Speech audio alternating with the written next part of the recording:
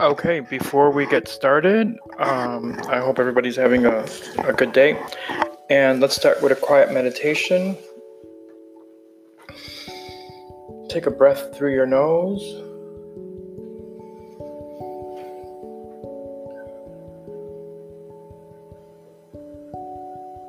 Relax your hands. Take a breath through your nose. Release your breath slowly through your mouth.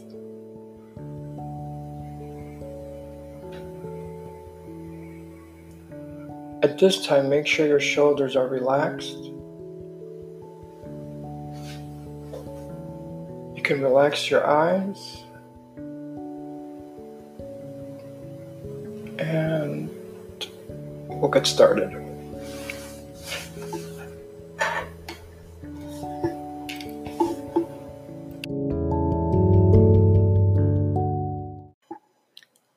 Okay, and we will begin on chapter 18, which is on page 176.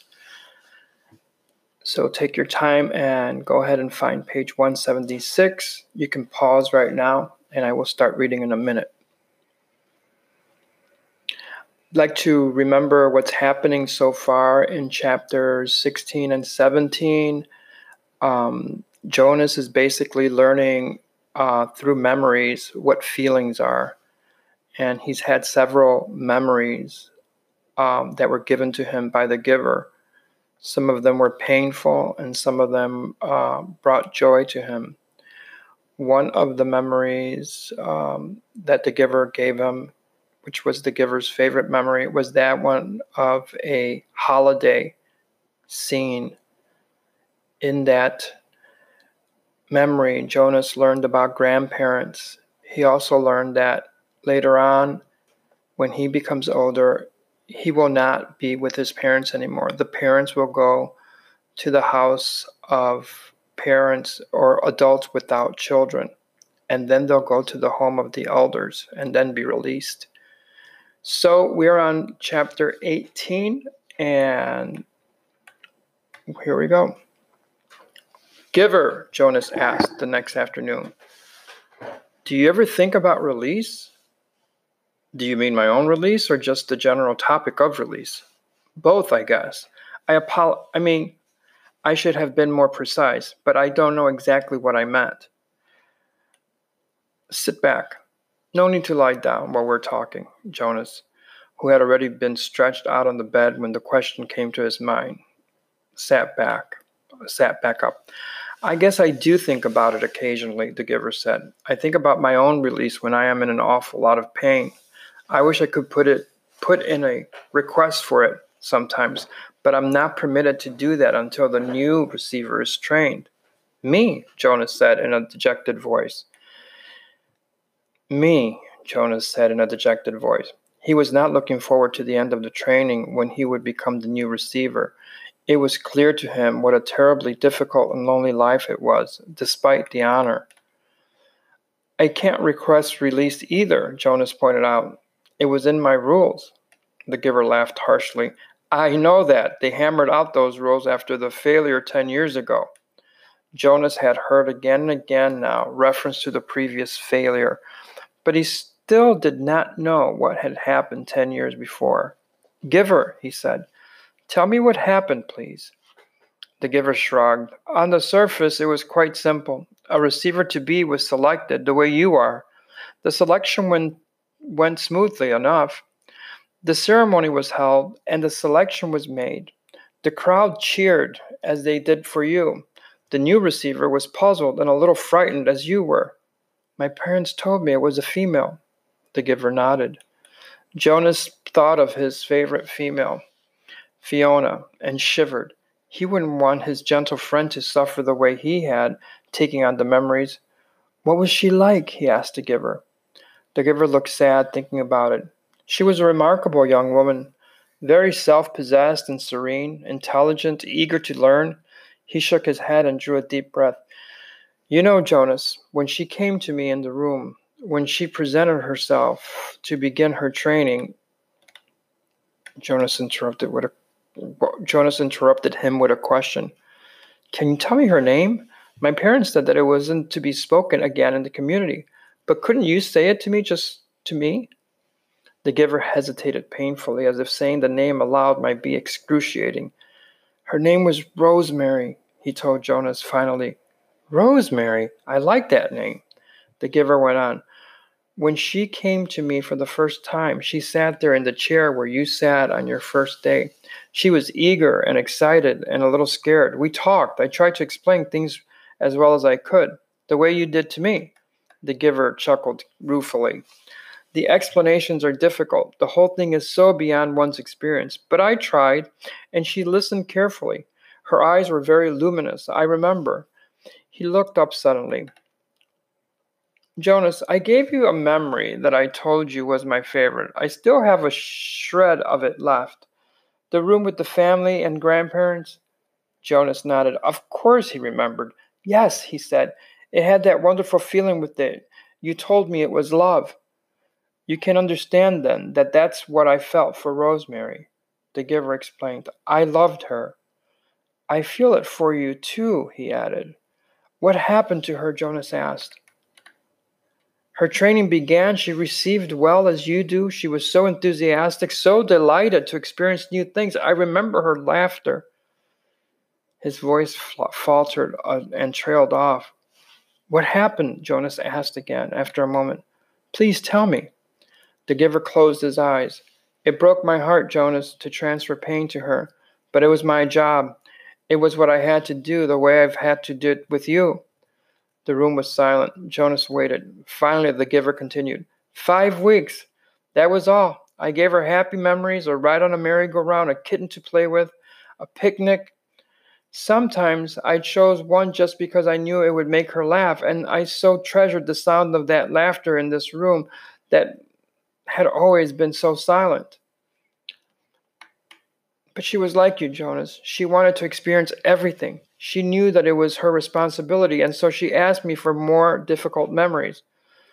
Jonas held his breath for a moment. You didn't give her war, did you? Not after just 5 weeks. The giver shook his head and sighed. No, and I didn't give her physical pain, but I gave her loneliness, and I gave her loss. I transferred a memory of a child taken from his parents. That was the first one. She appeared stunned at its end. Jonas swallowed. Rosemary and her laughter had begun to seem real to him, and he pictured her looking up from the bed of the memories, shocked. The giver continued. I backed off, gave her more little delights, but everything changed once she knew about pain. I could see it in her eyes. She wasn't brave enough, Jonas suggested. The giver didn't respond to the question. She insisted that I continued, that I not spare her. She said it was her duty, and I knew, of course, that she was correct. I couldn't bring myself to inflict physical pain on her, but I gave her anguish and many kinds, poverty and hunger and terror. I had to, Jonas. It was my job, and she had been chosen. The giver looked at him imploringly. Jonas stroked his hand. Finally, one afternoon, we finished for the day. It had been a hard session. I tried to finish, as I do with you, by transferring something happy and cheerful. But the times of laughter were gone by then. She stood up very silently, frowning as if she were making a decision. Then she came over to me and put her arms around me. She kissed my cheek. As Jonas watched, the giver stroked his own cheek, recalling the touch of Rosemary's lips then. Rosemary's lips 10 years before. She left here that day, left this room, and did not go back to her dwelling. I was notified by the speaker that she had gone directly to the chief elder and asked to be released. But it's against the rules. The receiver in training can't apply for It's in your rules, Jonas, but it wasn't in hers. She asked for release, and they gave it to her. I never saw her again. So that was the failure, Jonas thought. It was obvious that it saddened the giver very deeply, but it didn't seem such a terrible thing after all, and Jonas, would never have done it, never have requested release, no matter how difficult his training became. The giver needed a successor, and he had been chosen. A thought occurred to Jonas. Rosemary had been released very early in her training. What if something happened to him, Jonas? He had a whole year's worth of memories now. Giver, he asked. I can't request release. I know that. But what if something happened, an accident? What if I fell into the river like the little forest Caleb did? Well, that doesn't make sense because I'm a good swimmer, but what if I couldn't swim and fell into the river and was lost? Then there wouldn't be a new receiver, but you would already have given away an awful lot of important memories. So even though they would select a new receiver, the memories would be gone except for the shreds that you have left of them. And then what if... He started to laugh suddenly. I sound like my little sister, he said, amused at himself. The giver looked at him gravely. You just stay away from the river, my friend, he said. The community lost Rosemary after 5 weeks, and it was a disaster for them. I don't know what the community would do if they lost you. Why was it a disaster? I think I mentioned to you once, the giver reminded him, that when she was gone, the memories came back to the people. If you were to be lost in the river, Jonas, your memories would not be lost with you. Memories are forever. Rosemary had only those 5 weeks' worth, and most of them were good ones. But there were those few terrible memories, the ones that had overwhelmed her. For a while they overwhelmed the community. All those feelings, they had never experienced that before. I was so devastated by my own grief at her loss and my own feeling of failure that I didn't even try to help them through it. I was angry, too. The giver was quiet for a moment, obviously thinking. You know, he said finally, if they lost you, with all the training you've had now, they'd have all those memories again themselves. Jonas made a face. They'd hate that. They certainly would. They wouldn't know how to deal with it at all. The only way I deal with it is by having you there to help me, Jonas pointed out with a sigh. The giver nodded. I suppose, he said slowly, that you could what? The giver still deep in thought. After a moment he said, if you floated off in the river, I suppose I could help the whole community the way I helped you. It's an interesting concept. I need to think about it some more. Maybe we'll talk about it again sometime, but not now. I'm glad you're a good swimmer, Jonas, but stay away from the river. He laughed a little, but the laughter was not light-hearted. His thoughts seemed to be elsewhere, and his eyes were very troubled.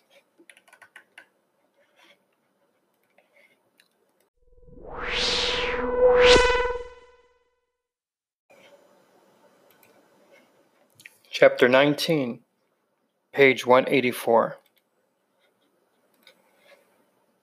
Jonas glanced at the clock. There was so much work to be done, always, that he and the giver seldom simply sat and talked the way they just had. I'm sorry that I wasted so much time with my questions, Jonas said. I was only asking about release because my father is releasing a new child today, a twin. He has to select one and release the other. They do it by weight. Jonas glanced at the clock. Actually, I suppose he's already finished. I think it was this morning. The giver's face took a solemn look. I wish they wouldn't do that, he said quietly, almost to himself. Well, they can't have two identical people around. Think how confusing it would be, Jonas chuckled. I wish I could watch, he added. As an afterthought, he liked the thought of seeing his father perform the ceremony and making the little twin clean and comfy. His father was such a gentle man. You can watch, the giver said. No, Jonas told him. They never let children watch. It's very private. Jonas, the giver told him, I know that you read your training instructions very carefully. Don't you remember that you're allowed to ask anyone anything? Jonas nodded. Yes, but, Jonas, when you and I have finished our time together, you will be the new receiver. You can read the books. You'll have the memories. You have access to everything. It's part of your training. If you want to watch a release, you have simply to ask. Jonas shrugged. Well, maybe I will then. But it's too late for this one. I'm sure it was this morning. The giver told him then something he had not known. All private ceremonies are recorded. They're in the Hall of Closed Records. Do you want to see this morning's release? Jonas hesitated. He was afraid that his father wouldn't like it if he watched something so private. I think you should, the giver told him firmly. All right, then, Jonas said. Tell me how. The giver rose from his chair and went to the speaker on the wall and clicked the switch from off to on. The voice spoke immediately. Yes, receiver, how may I help you? I would like to see this morning's release of the twin. One moment, receiver. Thank you for your instructions. Jonas watched the video screen above the row of switches. Its blank face began to flicker with zigzag lines. Then some numbers appeared, followed by the date and time. He was astonished and delighted that this was available to him, and surprised that he had not known. Suddenly, he could see a small windowless room, empty except for a bed, a table with some equipment on it. Jonas recognized a scale. He had seen them before when he had been doing volunteer hours at the nurturing center, and a cupboard. He could see pale carpeting on the floor. It's just an ordinary room, he commented. I thought maybe they'd have it in the auditorium so that everybody could come. All the old go to ceremonies of release, but I suppose that when it's just a newborn, they don't. Shh, the giver said, his eyes on the screen. Jonas's father, wearing his nurturing uniform, entered the room, cradling a tiny new child wrapped in a soft blanket in his arms. A uniformed woman followed through the door, carrying a second new child wrapped in a similar blanket. That's my father, Jonas found himself whispering, as if he might wake the little ones if he spoke out loud. And the other nurturer is his assistant. She's still in training, but she'll be finished soon. The two nurturers unwrapped the blankets and laid the identical newborns on the bed. They were naked. Jonas could see that they were males. He watched fascinated as his father gently lifted one and then the other to the scale and weighed them. He heard his father laugh. Good, his father said to the woman. I thought for a moment they might both be exactly the same. Then we'd have a problem. But this one, he handed one after rewrapping it to his assistant, is 6 pounds even, so you can clean him up and dress him and take him over to the center. The woman took the new child and left the room through the door she had entered. Jonas watched as his father bent over the squirming child on the bed. And you, little guy, you're only 5 pounds 10 ounces. A shrimp.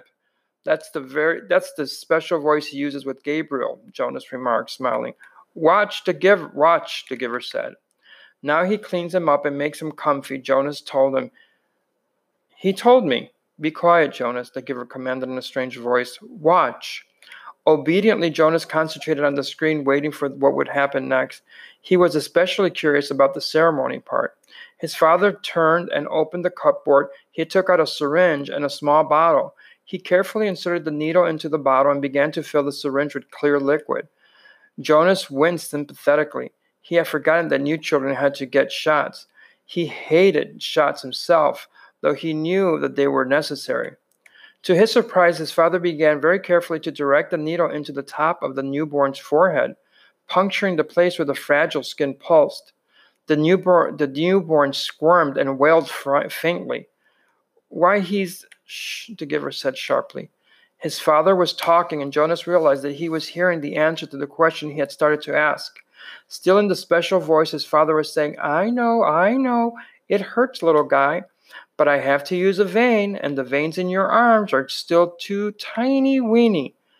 He pushed the plunger very slowly, injecting the liquid into the scalp until the syringe was empty. All done. That wasn't so bad, was it?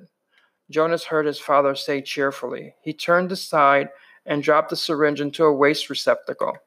Now he cleans him up and makes him comfy, Jonas said to himself, aware that the giver didn't want to talk during the little ceremony.